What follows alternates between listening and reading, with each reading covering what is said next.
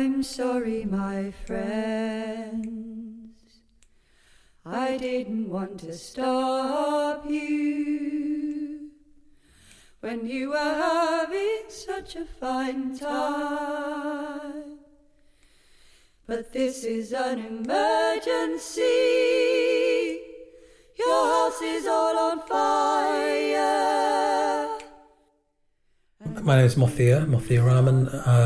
So I'm a member of the Cornwall Extinction Rebellion group and also part of the National Stewardship and Strategy teams. I'm also a lawyer, and I've been working on community charters and set up a legal innovation lab called New Economy Law. I didn't want to trouble you when you were having such a hard time. But this is an emergency. The waters are all climbing. Ethical living. Ecology. Eco-activism. Resurgence.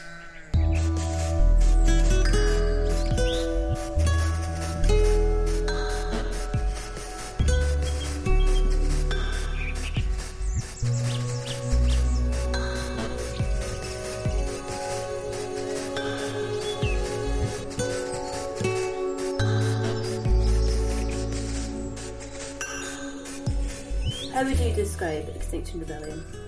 I'd describe it as a movement that's sourced in people's frustration at that governments are just not up to the task of meeting the needs and the urgent needs of the times to make sure that our future, or our children's future, can survive and adapt to the future that's coming to us. We're in a huge, reading reports all the time about the ecological destruction that is happening and the changes, the deep shifts that are happening in the Arctic ice and Antarctica, and just not enough is happening. And so that's where, for me, the movement is sourced, that we've got to make that change happen if the governments are not doing it, and we've got to mobilise as ourselves, as civil society together, to make that change happen. Do you think it's fair to call Extinction Rebellion a climate movement?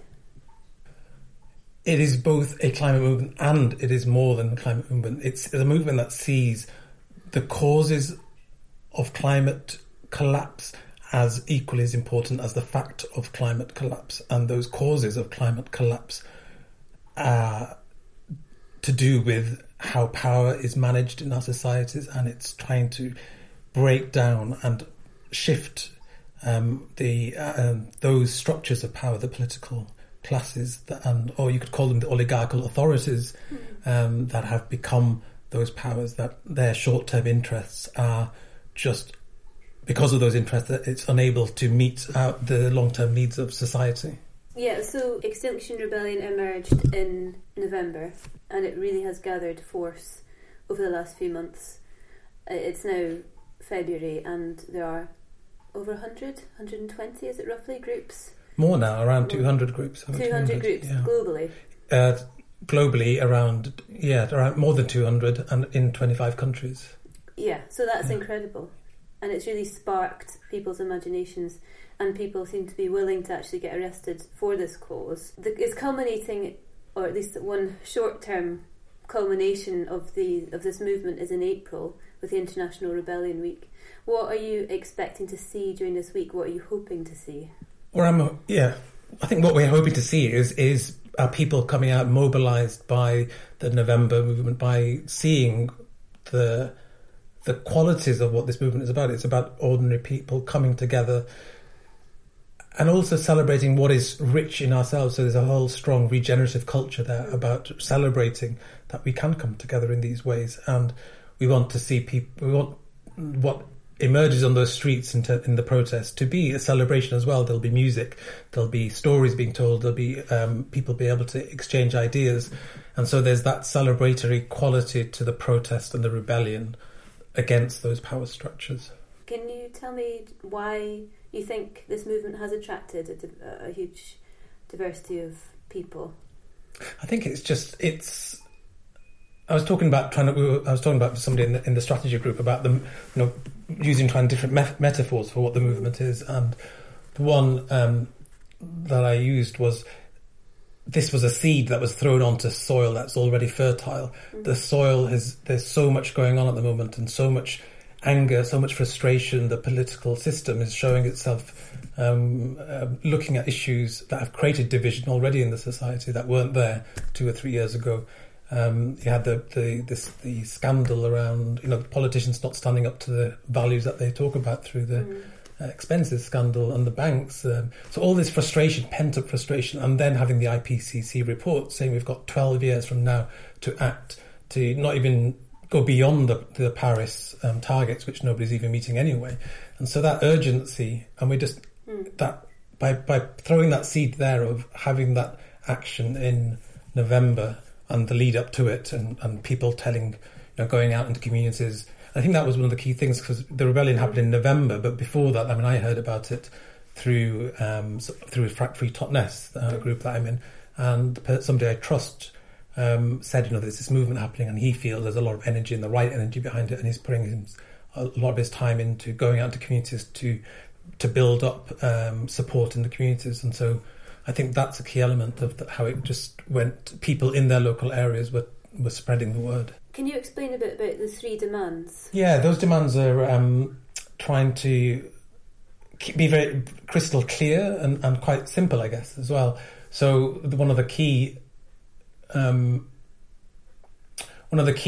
that is being obscured by the government is the actual truth about what is happening. So that a lot of the media is paying much, or had been paying much more attention to small scale, to things that just around entertainment and so on. So the actual scale of the disasters that are coming just didn't seem to be communicated, and the government wasn't taking its position of responsibility to get that message out. And so it was about that the science is there, and this science needs to be communicated. You can't just leave it to that the government has a responsibility to get that message out. So it's to tell the truth about the scale of the disaster and the scale of what is needed to move into an emergency footing.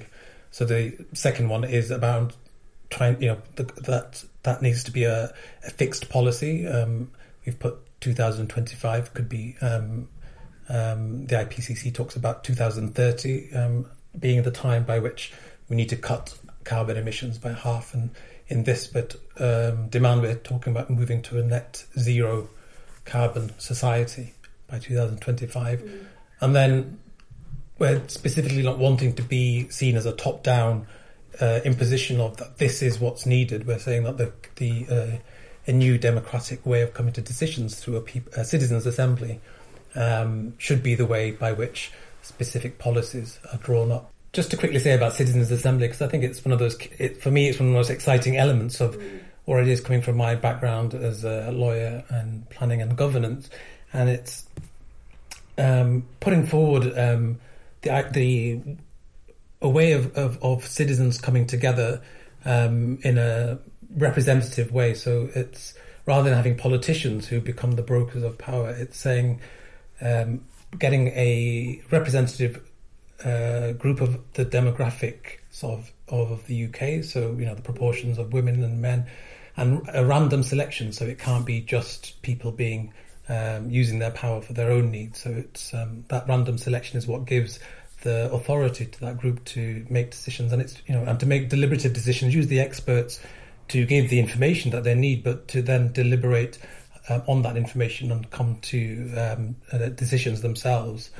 And it's been a system that's used in Ireland as well to get around these really difficult questions. So that one was around whether abortion should be lifted or not, and that citizen assembly gave a mandate that enabled the whole population to be with. The goal of the first goal relating to the demand to tell the truth, and there were some very targeted protests, specifically against the BBC. Do you think that they worked? Do you think that you are now closer to achieving your goal in that part because of those protests? It's targeting those institutions or those ways in which there's a kind of complicity or unconscious way by which of bias, and it's bringing media attention to those facts. Like, people need to know that there isn't as much being said around. More could be said by the BBC around the climate collapse that is happening, and I think it works in bringing attention to these places where structurally their impasses or their obstructions to this message getting out to a wider audience.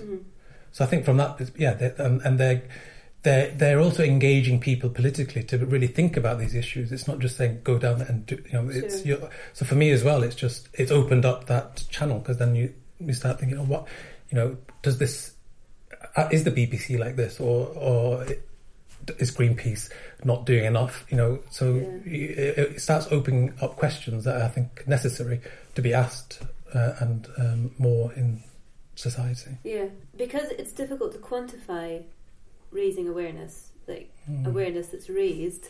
How do you sort of sustain motivation? Because somebody might, who's involved in Extinction Rebellion, work really hard to protest outside the BBC offices, for example. The BBC might not necessarily change their coverage, and people might feel that they haven't achieved anything. How do you kind of keep people going? So one of the deeper principles of Extinction Rebellion, which is its values and principles, which talks about the emergent qualities that we need to be adaptive, not to have these ways of thinking. We need to have, we have these strategic goals and they've got to be met straight away. That these are all. It's about that regenerative culture as well, so that we see both the broader picture. So everyone's involved in developing and this broader picture in their groups, and it's creating this structure of belonging. And so from that perspective, people are doing these movements, I think, and they're generating that quality of belonging that gives them that energy to sustain themselves, because the goal isn't there. The goal is the 15th of April, and these are small acts to build up to that.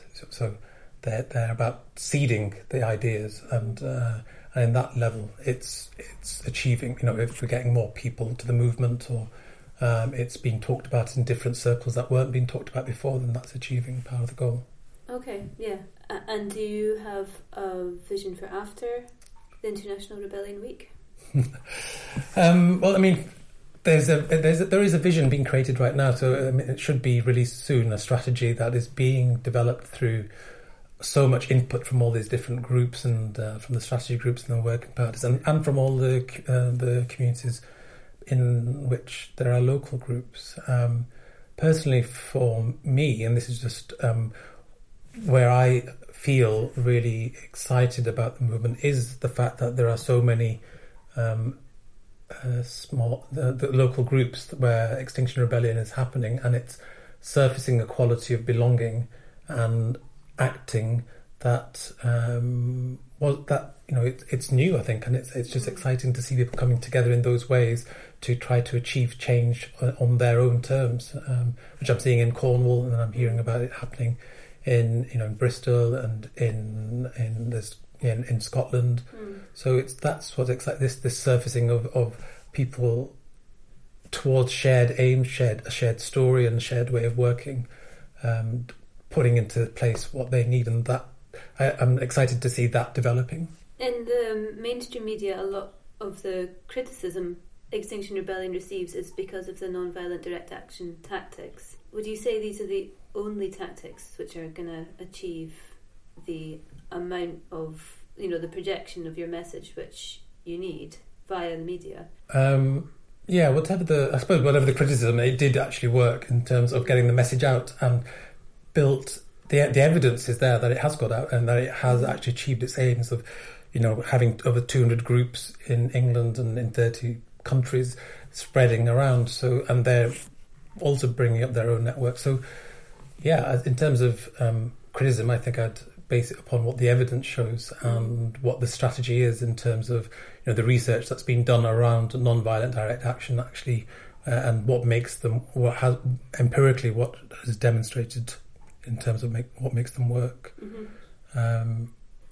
So I'd say work on the evidence rather than what people think might be good or bad, because I think there's an urgency of needing to create change quickly, and that it's getting it's using new tactics to do that. Although there were protests against the BBC, local groups do get advised not to target individuals, like banks, for example, which is also, some people have said, is not so good, because these big banks which invest in fracking, for example, should be pulled up. What's your position on that? I think it's just, it's just keeping energy and resources aimed towards the interventions that are needed. So the April the 15th being the big day, and to, as you're saying, not people to get distracted and lose energy beforehand. And there are so many different single issues out there around banks or fracking and so on. And if energy gets dissipated around those, then it will lose that momentum to be able to make, the main objectives. And that's I think if people understand that as the theory, then you by reason you come to this conclusion that BBC is part of the obstruction of getting that message out in terms of the first aim, and it's building up the knowledge or the momentum around April the 15th, and that's where the kind of strategy has been building. You were talking about challenging the system which has resulted in this climate crisis, and now how that is fundamental to the rebellion, which is Extinction Rebellion. And you talk about a need for vulnerable honesty when it comes to talking about our whole identity. Can you just explain what you mean by vulnerable honesty? There's a TED talk talks about vulnerability. Brené Brown. All right. So there's a TED talk about Brené Brown that really moved me, and she's a psychologist, and she was doing some research around what makes people's actions, what makes them feel motivated or and wholehearted in their, and she wanted straight answers, and what she came to was that it's the quality of vulnerability that she calls, of this openness to bringing one's full self into the question or into the matter at hand, and being it's that really feeling into oneself and opening to what one's fears are, like, not rather than not talking about the fears, but to talk about the fears. And it's the fears that of being rejected, or that stops us from being vulnerable with each other. But it's the quality of vulnerability that creates the connection. So you end this catch-22 situation that she talks about, where we wanted to have connection, but we're afraid. The fear or the sensation of fear can lead one to not talking about the actual thing that's underlying it, the emotional quality, and so we don't make that connection. So that's what she was talking about the power of vulnerability. And so when I'm talking about vulnerable honesty, it is that it feels there's a lot of talk and very like it's this policy or it's that, or it's but there's no inward quality of going, what have we, being honest about one's, there's lots of talk about the greatness of British identity, but then there isn't a talk of like, what was the shadow elements of that? And there are all these stories that I feel are there that I'm like only discovering myself in being second generation British Bengali, that, and it's for me, it's if those stories had an open space to be talked about, I feel there'd be more connection rather than less connection. So, there's a feeling of, when I talk, so vulnerable honesty is the opposite of what, say, Blair was doing, which was like trying to find what will manipulate rather than saying what will speak the truth of how I see the situation or how I feel. The planet itself is having such a massive way of reducing our, stripping away these identities as well, that we're finding ourselves as, each of us, whether we're rich or poor or from Asia or England or Europe, have children, and we care equally about those, the lives of those children growing up. And so our humanness is coming to the forefront, and trying to to find that rawness where we can see ourselves as fully as we are, and to embrace that rather than to shut ourselves off into these identities that we can then use to control the situation and so on. I'm sorry, my children, I didn't want to frighten you, and this is no ghost story. There's a poem I wrote actually. About would you like to hear it? Yes, do. Yeah, please. Because it's about this broken. Because it's called Unbeing Me. So it's like from the state of thinking like me, I'm this, or the world is this, to actually how it's things, identities are breaking down.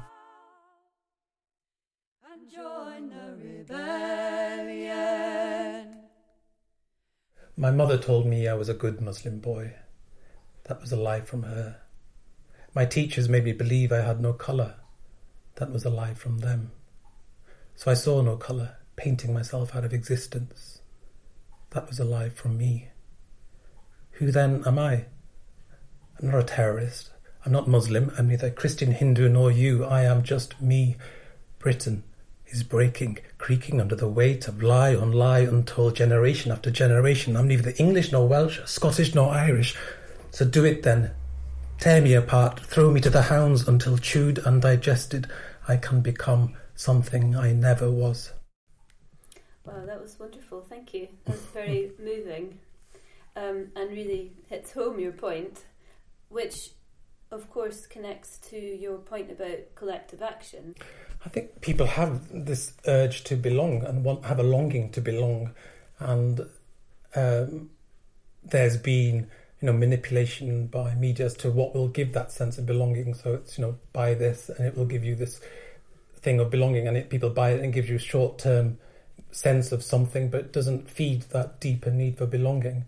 And I think Extinction Rebellion, because of the values from which it's coming from and speaking about the need for change, and because it's based upon in place in communities, it's people are seeing that they can make change in their local areas, or they can make change that in terms of the media telling the story, that there's been lots of local emergency declarations through councils, through people in their communities going and speaking to them. So they're seeing that these structures of power aren't, that we are part of it as well, and so we've got to change ourselves as much as we're creating those structures. And it's not just us and them; it's we are all part of this creation that we've created, and we have to change both ourselves in order and then come together to create changes at the next levels of systems.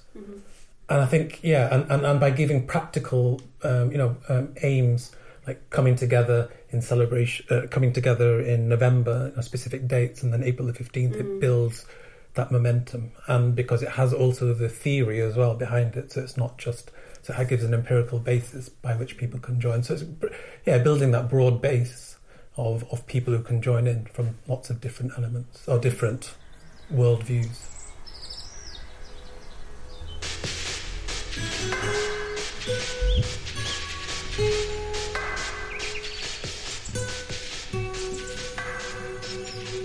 To find out more about Extinction Rebellion, visit rebellion.earth. The song Emergency is composed and performed by singer-songwriter Blythe Pepino. I've been Marianne Brown. Thanks for listening to Resurgence Voices.